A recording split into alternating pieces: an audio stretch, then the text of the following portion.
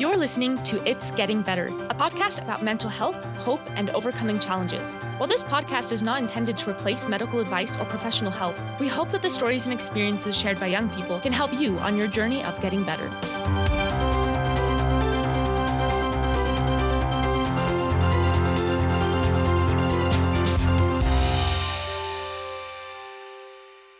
I'm your host, Kate, and today I'm so excited to have Betty here with me today. So, Betty, will you just introduce yourself, tell us a little bit about your mental health experiences and why you're here on the show today? My name is Betty Kuhn. I suffer from bipolar, PTSD, and DID.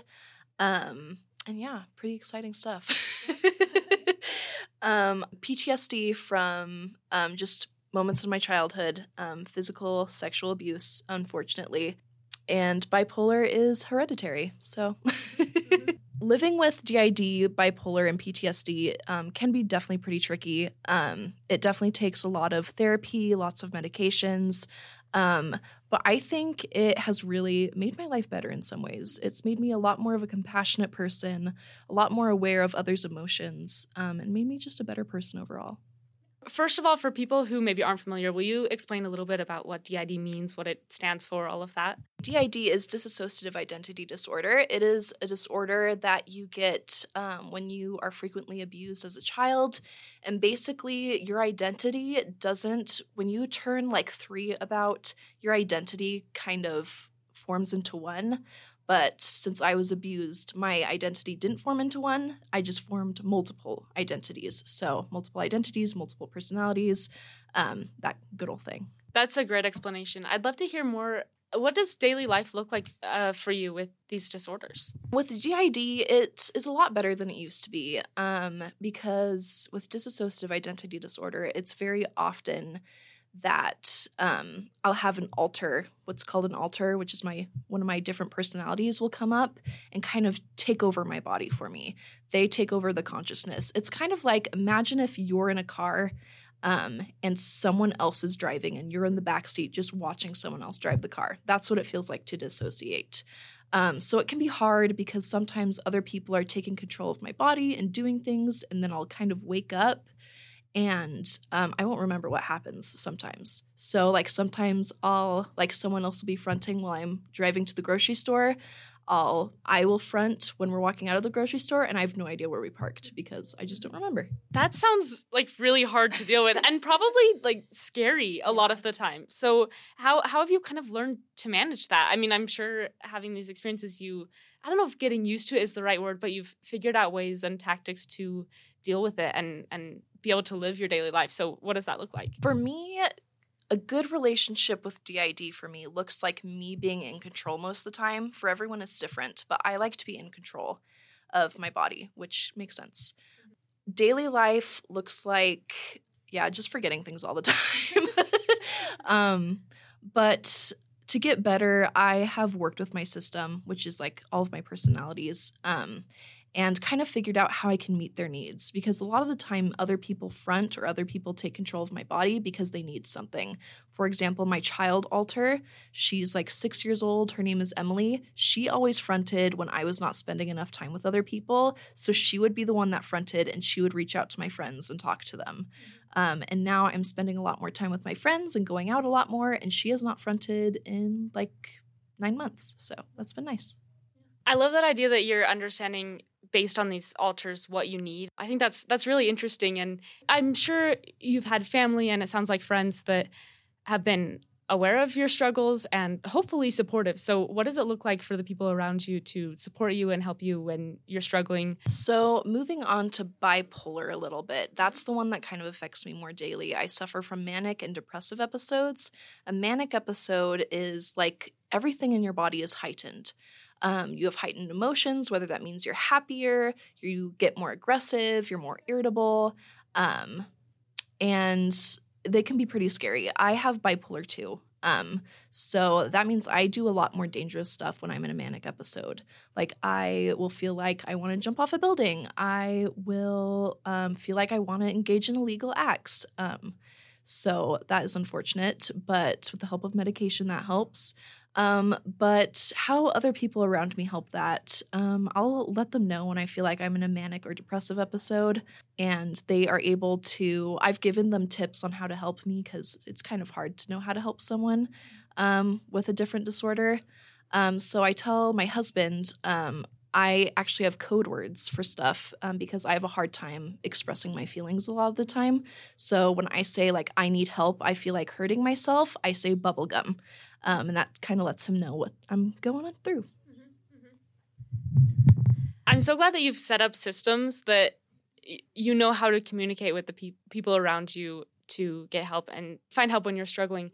But I'm sure that took a lot of time to sort of establish. So what advice would you give to someone who's trying to figure out what to tell the people around them who maybe want to support but don't know how to? What does that process look like, and how would you advise someone who's trying to figure that out? I would recommend definitely don't be afraid to make accommodations because mental illnesses, they are essentially a disability.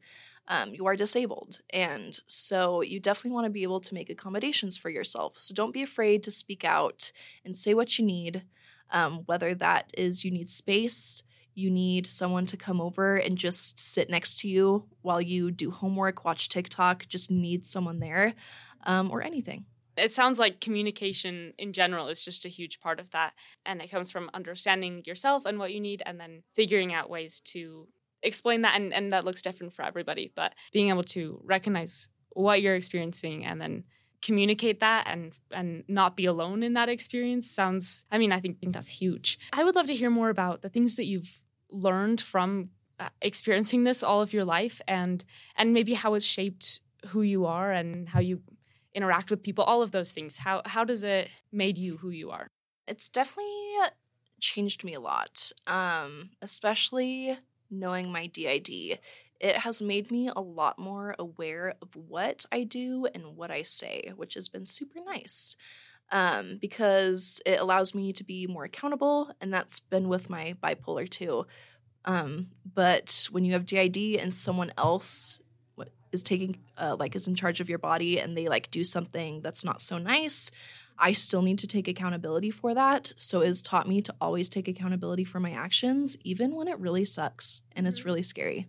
That's such an interesting thing to have to learn. And that sounds really hard and frustrating sometimes to feel like that wasn't even in my control, but you still have to take accountability for it. And learning how to deal with that sounds like it would really make you grow up fast and have more introspection and learn about yourself in maybe a deeper way that not everyone gets to experience. I think that's really interesting. I know there's a lot of people out there who experience abuse and who have really tough childhoods, and it's a hard thing to go through. So what would you tell someone who is going through that? I actually have a perfect quote for that. It is from a poem by Rebecca Solnit, and it says, "Hope is not a lottery ticket that you can sit on the sofa and clutch, feeling lucky. It is an axe you break down doors with in an emergency." And I really like that quote because I feel like a lot of us who have been abused are told, just look on the bright side. Just think happy thoughts. Don't worry about it. When in reality, it changes how the chemicals work in our brains, so we can't really do that.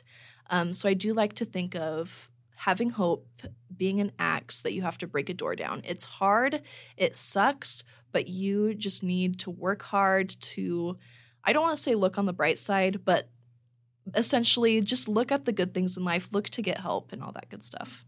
That's great advice. And I love that you included that look to get help. That's something that I emphasize a lot with the people around me is hey, therapy is real, medication is real, and it's hard and there's stigma and there's things that aren't perfect about the system, but asking help is a huge and essential piece of getting better and recovering and moving on from difficult life experiences.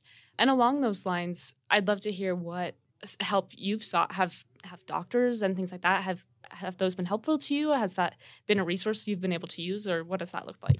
I am definitely a big advocate for therapy and medication. I definitely don't know if I'd be here if I didn't have my medication. They are essential. They make my brain work the way it's supposed to. And I love therapy. I go to therapy once a month now. It used to be once a week, but we've changed it to once a month because I'm getting better, which is fantastic. Progress. Yes. So yeah, big advocate for therapy. Big advocate for psychiatrists to get diagnosed with things because it helps to get diagnosed because it gives it a name. I feel like it's easier when you have something with a name instead of just like, oh, I act like this and I'm wrong. It helps to have something to prove. Absolutely. And I think that goes back to that communication. When you can tell someone like, hey, I have a diagnosis of this, it makes it easier to communicate your needs and your experiences and help people almost take you seriously in what you're experiencing, which is very important. You mentioned that you're going to therapy less because you're getting better. And I'd love to hear, what does getting better mean or look like to you? Getting better looks like managing my depressive and manic episodes better because they're still going to be there no matter what, no matter how much medication I take, no matter how much therapy I go to, I'm still going to struggle. And that's just the reality of mental illness. You're going to struggle no matter what. But I have been able to obtain tools and get a support system to help me through those episodes instead of just being by myself, not knowing what to do. I love that. And a lot of it sounds like you're learning how to manage it in better ways. I think that's lovely because, like you said, mental illness isn't always something that we can just leave behind us. And it's not like your broken arm is fixed. Sometimes it's a lifelong thing. And that can be a hard thing to recognize. And that can feel like maybe frustrating that, okay, this isn't just going to go away tomorrow. But learning how to manage it in a more chronic sense and building up the resilience, that's what getting better is. So I love that you described that. And you just said it so beautifully. So I loved it. Do you have any final words for someone who is experiencing what you've gone through and who's really in the trenches and feels like they're at their low? What do you have to say to that person? Remember that people are there for you. Even if you feel like it, because I know when you're down, you're like, ugh, everyone hates me. Like, no one is here for me. There are people there for you, and they love you so, so much. So reach out to those who you love. They probably love you back because they will do anything to help you. And I would do anything to help you. And I don't even know who you are. Make a list of things worth living for. I keep a list of things worth living for on my phone and hung up in my house so I can look at it every day. And so when I'm feeling down and I'm in a depressive episode, I can look at those and remember, okay, I am going to live another day because I love drinking Starbucks, I love going on walks in the rain, and I love spending time with my husband.